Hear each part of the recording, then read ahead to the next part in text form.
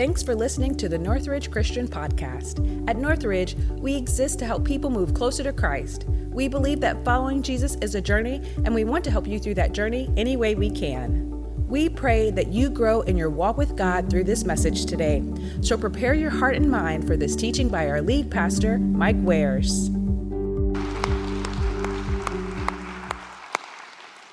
If you weren't here, that was an incredible evening, and I just tell you, you've got to experience that. Thanks to Amy and her team who put it all together. That's an incredible thing. And then thanks to Mark and the staff that got everything back in place. I got to tell you, that was a huge task. You don't realize how much there was to clean up. Every one of these chairs was moved, and it takes a long time. And Jonathan brought a lot of college students over, and we got it done in record time. And it was a strange year because I wasn't able to do anything. I still got staples in my back, and that's why I'm sitting again today. And so I'm not supposed to lift anything up. And so, it was a hard night for me because I wanted to help, but I couldn't. So, the way it works sometimes. So, I'm so appreciative. Your guys' giving makes all of this possible. And this is a way that we show love to our community. So, we're in the Song of Solomon. I hope you remembered that. And we're studying the Song of Solomon. I want to remind you of two things as we begin. First one we find in Genesis 2:24. And it reminds us there, it says, "For this reason, a man will leave his father and mother and be united to his wife, and they will become one flesh." At Northridge, we believe that marriage is between a man and a woman. We believe that is the way God designed it. And anytime you do anything different than that, you're going to get less than the best. The second one is from Joel, the 2nd chapter, verse 25. And the Lord is saying to the people of Israel, they had messed up and the locust had come. And this is what he says, "I'll repay you for the years the locusts have eaten." Interesting thing I would tell you, what God does is he offers us forgiveness. He offers to restore us when we've made mistakes. So that is an incredible verse. And if you need to claim that for your life, I hope you will, because God can restore. You can reclaim your holiness there. So let's do a quick review from last week. I think it's important to do that. The first thing is, I remind you in what the Song of Solomon, don't focus on the external, but look to the internal character. That's key. That's really important. Number 2, passion is a bad foundation for marriage. What we understand is this, is that passion fades, but love will deepen. And I like this picture. It kind of gives us an idea. When fire isn't kept in the right place in the chimney, when your passion isn't in the right place in God's plan, it can burn the house down and bring you so many problems. And so you want to have passion. You want to have that sex in the right place, because anything else will burn the house down. And then one more, and this is number 3 in the review, deal with the foxes that destroy marriages. Debt is one of them. Premarital sex will have all sorts of problems later on, and unresolved conflict. So that's where we are, and today we're going to be talking about sexual intimacy, and I want you to hear these 2 verses to kind of lay a foundation for what we're going to talk about today, because I think they're really important. The first one is in Luke 1:34. An angel has just come to Mary and told Mary, "Hey, you're going to have a baby, and his name is going to be Jesus." And this is what Mary says. Then Mary said to the angel, "How can this be, since I do not know a man?" What she's saying there is, how can this be? I've not had sexual intercourse with a man. This isn't happening, okay? Then the second one is in Philippians 3:10. "That I may know," and this is Paul speaking, "that I may know him and the power of his resurrection and the fellowship of his sufferings, being conformed to his death." The root word in both of those in the Greek is the same word. So it is really about knowing. It's about a deepness. It's about an intimacy that helps us to know each other in a way that brings us together as one person and gives us strength. So as we jump into this today, that's what we're going to be talking about. It is sexual intimacy and the way God designed it. Sermon in the sentence is this, is that God has given us intimacy to be a powerful unifying act in marriage. God has given us intimacy and sexual intimacy to be a powerful unifying act in marriage. And if it's used as God designed it, it does exactly that. So I want to start out with a little fable.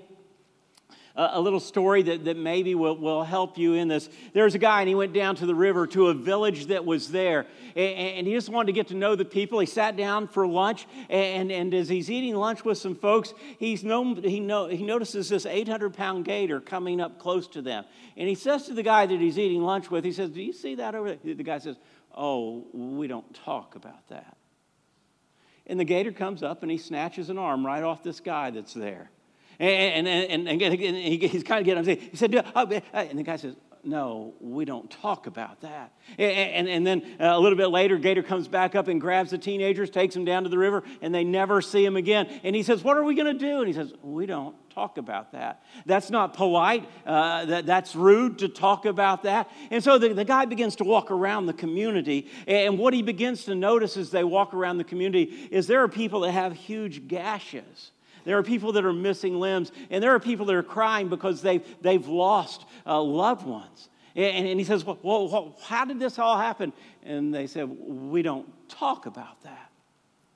Whoa. And finally he gets somebody that will say something. He says, "Well, if you want to know more about it, there's Gator Magazine that you can look at, or you can go read about it on the bathroom walls at the truck stop, but we don't talk about it." And, that's kind of been the church's attitude for a lot of years, is that we don't talk about this that we're going to talk about today.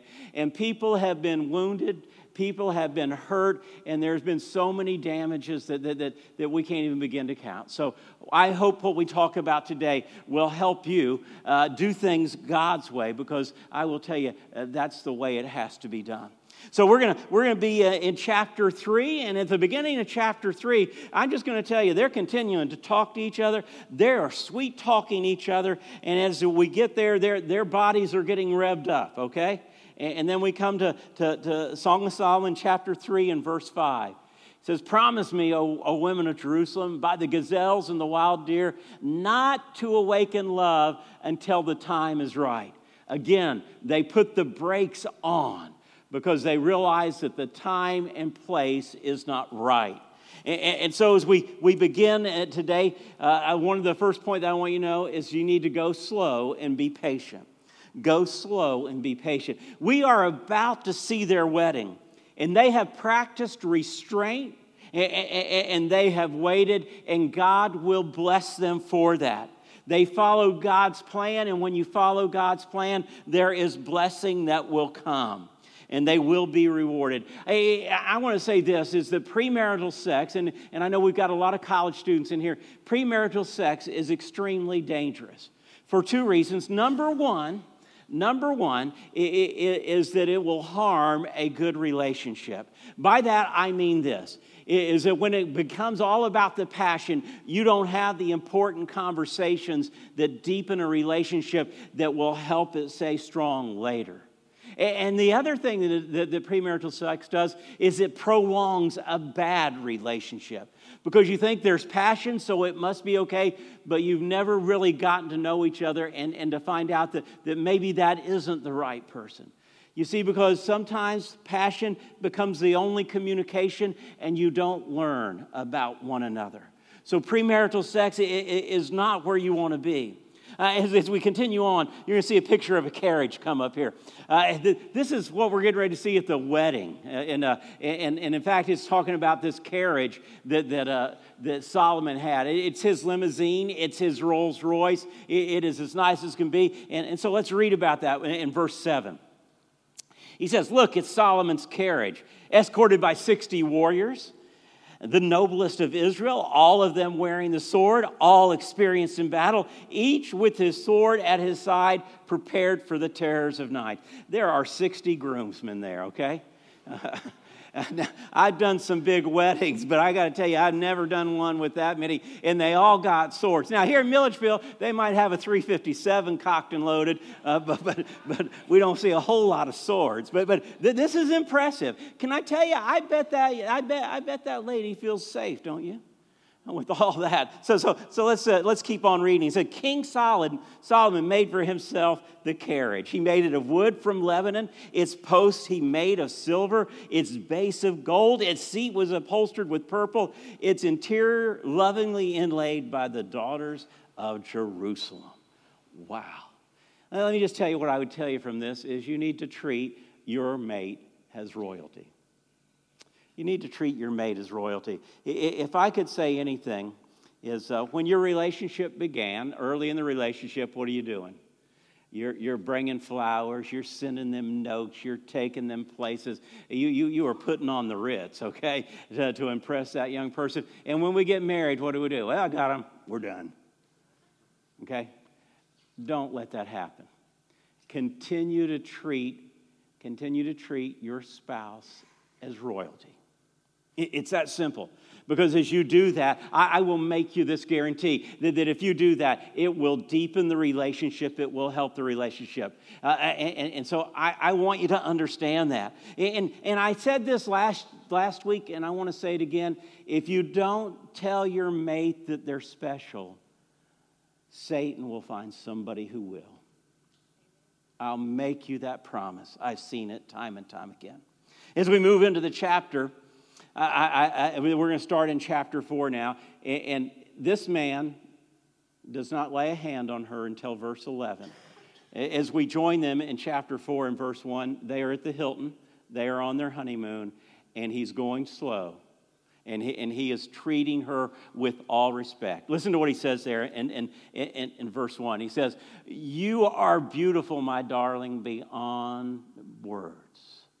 Beautiful beyond words. I can just say, "Oh, shucks, woman, you are fine." He just can't find the right words, okay? But he does pretty well here. He says, "Your eyes are like doves behind your veil. Your hair falls in waves like a flock of goats winding down the slopes of Gilead." Okay, guys. Don't say, oh, your hair is like a wild animal, woman. You got to put this in correct context, okay? And then listen to what he says next. "Your teeth are as white as sheep, recently shorn and freshly washed." You don't want no funky breath person on your honeymoon. Brush your teeth, okay? And that's important. And on top of that, it says, "Your smile is flawless, and every tooth is matched with a twin." The dentist loved that verse, okay? I'll just tell you. And it's an important verse. And then he goes on, he says, "Your lips are like scarlet ribbon. Your mouth is inviting. Your cheeks are like rosy pomegranates. Behind your veil, your neck is as beautiful as the Tower of David, jeweled with the shields of 1,000 heroes. Your breasts are like two fawns, twin fawns of a gazelle, grazing among the lilies." Wow. He's done a pretty good job. He may not have had the right words, but he's done pretty good. And then listen to what he says next. He says, "Before the dawn breezes blow and the night shadows flee." All night long is what he's saying. Lionel Richie shows up again. Last week it was Lionel Richie and the Commodores. Now it's back to Lionel Richie. She's a Brick House last week, and now. All night long, he says, "I will hurry to the mountain of myrrh." And I'll remind you about that last week, that sachet of myrrh were right there between her breast. And "I will hurry to the mountain of myrrh and the hill of frankincense." You're going to have to figure out what the hill of frankincense is. I ain't telling you. "You are altogether beautiful, my darling, beautiful in every way." What I would tell you here is this: treat sex as a precious gift. God created sex to show a person that you love them, to show them that they are appreciated, and to bring people together. Sometimes, I'll just tell you, sometimes we don't have words, but God has given us the ability through our hands and our fingertips to bring pleasure, to show appreciation, and to let somebody know that they are loved. And what a gift that is, because sometimes we just don't have the words. We just read, and they are unwrapping the gift.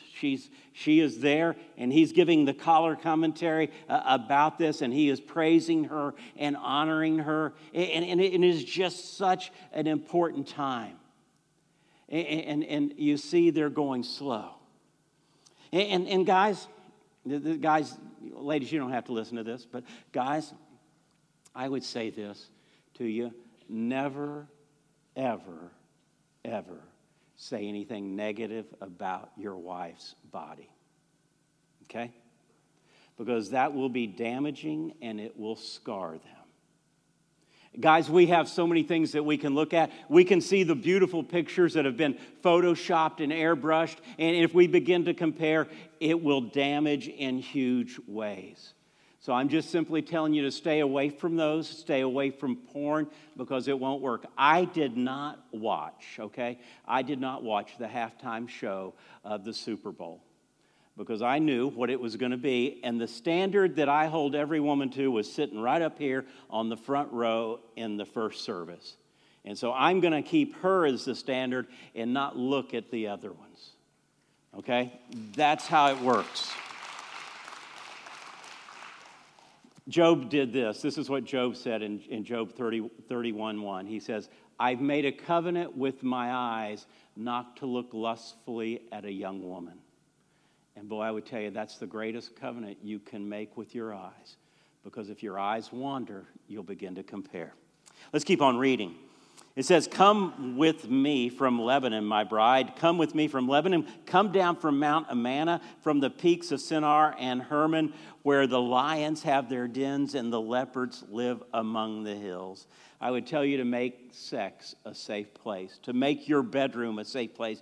He mentions Mount Hermon. Mount Hermon is over 9,000 feet tall. It often has snow on the peaks. It's often enshrouded by mist, and there are all sorts of dangerous animals there. He says, I'm bringing you to a safe place.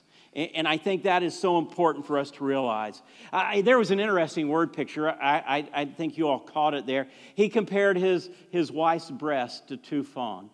Now, I got to tell you, that's something I know about. Fawns, okay? I know about fawns. Okay, as I go walking in our neighborhood at night, we see them, and this is what I know about those fawns, okay? It's a pretty simple thing. If they feel any danger at all, what do? They run. And I think that's a great picture for us, is that we treat our wives, guys, with gentleness.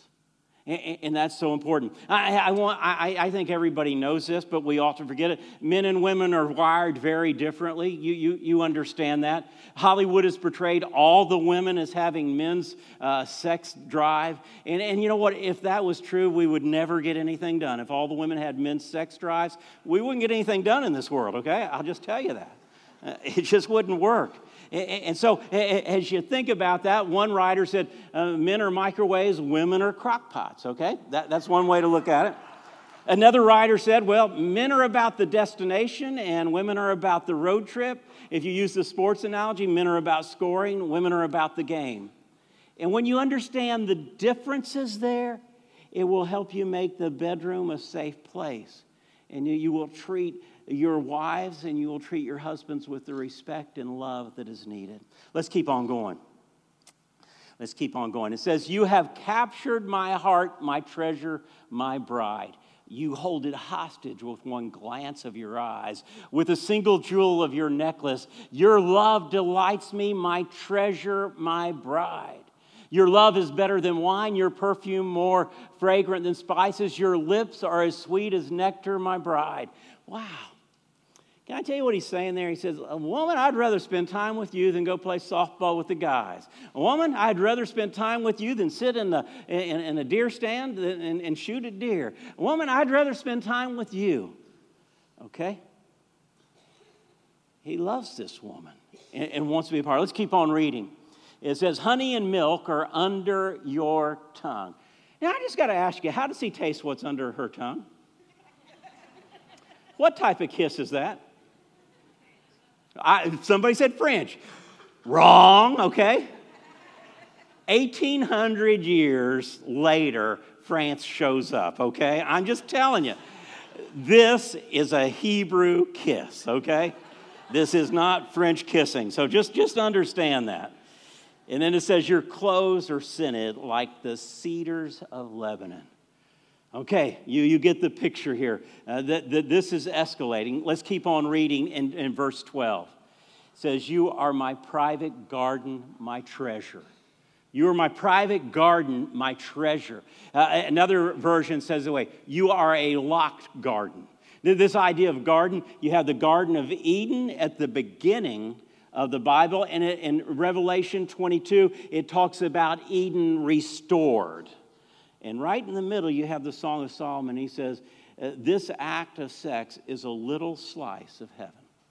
This act of sex is a little bit of a Garden of Eden. And he says, my bride has a secluded spring, a hidden fountain. Your thighs shelter a paradise of pomegranate with rare spices. Henna with nard and saffron, fragrant calamus and cinnamon, with all the trees of frankincense, myrrh, and aloes, and every other lovely spice. You are a garden fountain, a well of fresh water streaming down from Lebanon's mountains.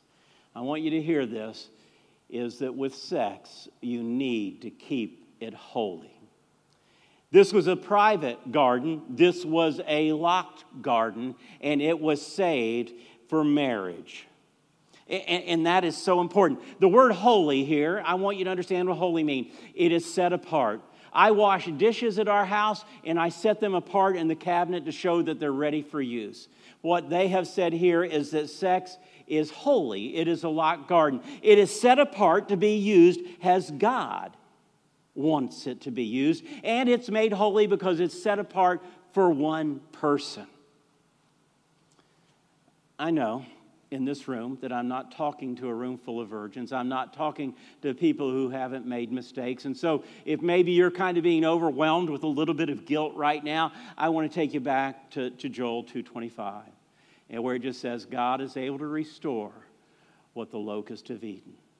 If you'll go to God and reclaim your holiness, that is so very important. Let me talk just real quickly, about how to affair-proof your marriage. In Romans 13 and verse 14, this is what it says, to make no provision for the flesh. You make some safeguards around you, and then in 1 Thessalonians 5 and 22, it tells us to abstain from even an appearance of evil. And so I've got 4 things that I would tell you that will help you to keep from having an affair, and I think this is so important that you hear these. First one is magnify the consequences of an affair. If you would do this, if you would just begin to write down the names of the people that would be affected if you have an affair. And then you might want to put down the amount of money that's in your checking account because it's going to disappear. You might talk about how it's going to affect your work. Now, and once you get that, it'll probably be a pretty good sized document. This is what I would tell you to do. Put a times mark right there and then put 10. Because what's going to happen is going to be 10 times worse than you've ever imagined if you have an affair. And with that in your mind and you keep it there, it will keep you from moving in a direction that is not healthy. The second thing I would tell you is to maintain your marriage. Much like a car, a marriage has to be maintained. Open the hood, check the tires. Some things that I would tell you to do is every year talk about what happened in the past year and then talk about what you want to do in the next year. You might want to maybe read a book or listen to a podcast or go on a marriage retreat where you can deepen your relationship. And I tell you what, if you maintain your marriage, just like your car, if you maintain it, it will last. The next thing that I would tell you is, we've already talked about this, is to get rid of the foxes. The foxes would come and eat the blossoms off of the vineyard. And when they ate the blossoms off, there was no fruit and it became worthless. Find those foxes. Money and sex are the 2 biggest things that we deal with in marriage when there are problems. There are all sorts of other things too, but those are most likely to be the things. So if you take care of those. And number 4 is minimize the opportunities. Have rules about what you will and won't do. My rules are, I'm not going to get in a car alone with a female that's not my wife. I'm not going to sit down to have a meal alone with a female that's not my wife. Sometimes they make fun of me on staff because I'm not a big hugger. I just don't want to give any opportunities for somebody to misread anything. I don't even like to be on an elevator with a single young lady. If I'm at the hospital and a single young lady gets on, I try to get off if I can without being too obvious. Because I am just scared. I know what's in me. And I don't want to give any opportunity for that to happen. So, keep it holy. Keep it holy. And then let's look at 4:16. All through this, they say, don't awaken or arouse love. Okay, you got that. That's been said twice. They put the brakes on. I want you to read what it says now. Awake. She's saying, come and get it, big boy. Okay? That's exactly what she's saying. Awake, north wind. Rise up, south wind. The north wind was the strong wind. The south wind was the gentle wind. She wants him strong and gentle. Blow on my garden and spread its fragrance all around. Come into your garden, my love, and taste its finest. Enjoy the precious gift that God has given you. Enjoy the precious gift that God has given you. Sex is about pleasure. Sex is about relaxation. Sex is about enjoyment. Sex is about showing love at a deeper level. And God has given it to us to express love in the very deepest way. This idea of intimacy, of getting to know somebody in a better way. Guys, let me just tell you, women need gentleness. Guys need response. And it's that simple. This is the way that I've heard it said. Guys use romance to get sex, and women use sex to get romance. And so if you understand that will give you some of the keys to having what I would say is a hot and holy sex life. Guys, I get to talk to you again.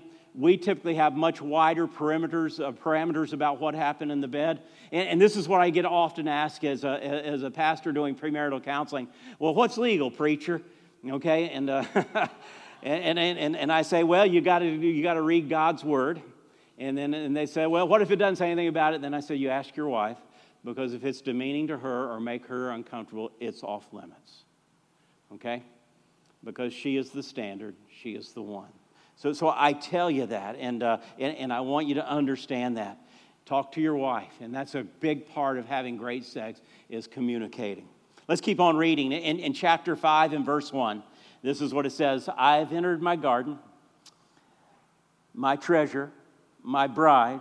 I gather myrrh with my spices, and I eat honeycomb with my honey. I drink wine with my milk. My. 6 times. I don't know if you realize what's happening here, but they are becoming one. And what you feel in that act is power.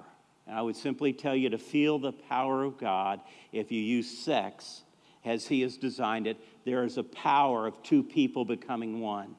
And I will tell you that same thing is true when you become intimate with God, when you get to know Him, is that you become one with His Son in the church, and there is a power that can't be stopped. And if this is done correctly, can I tell you what? You release God's power in your life. We started with the sermon in a sentence, intimacy is to be a powerful unifying act in marriage. Let's read verse 5, the second part of verse 1. Some will attribute this to this kind of chorus that's in the book of Song of Solomon, but some will also attribute this to God. I attribute it to God. He says, O lover and beloved, eat and drink. Yes, drink deeply of your love. Boy, God's saying there, I want you to enjoy this. So this is what I would tell you, that one last blanks to fill in. Intimacy with God and our spouse is the ultimate goal. Intimacy with God and our spouse is the ultimate goal. And I will tell you what, when you're intimate with God, when you know Him, it will help you be intimate with your spouse. I have said this here before, and I will tell you this. The best sex that I've ever had is with my wife. The reason for that is that's the only sex. We've been married for 43 years, and because I believe that we've done it God's way, things have gotten better.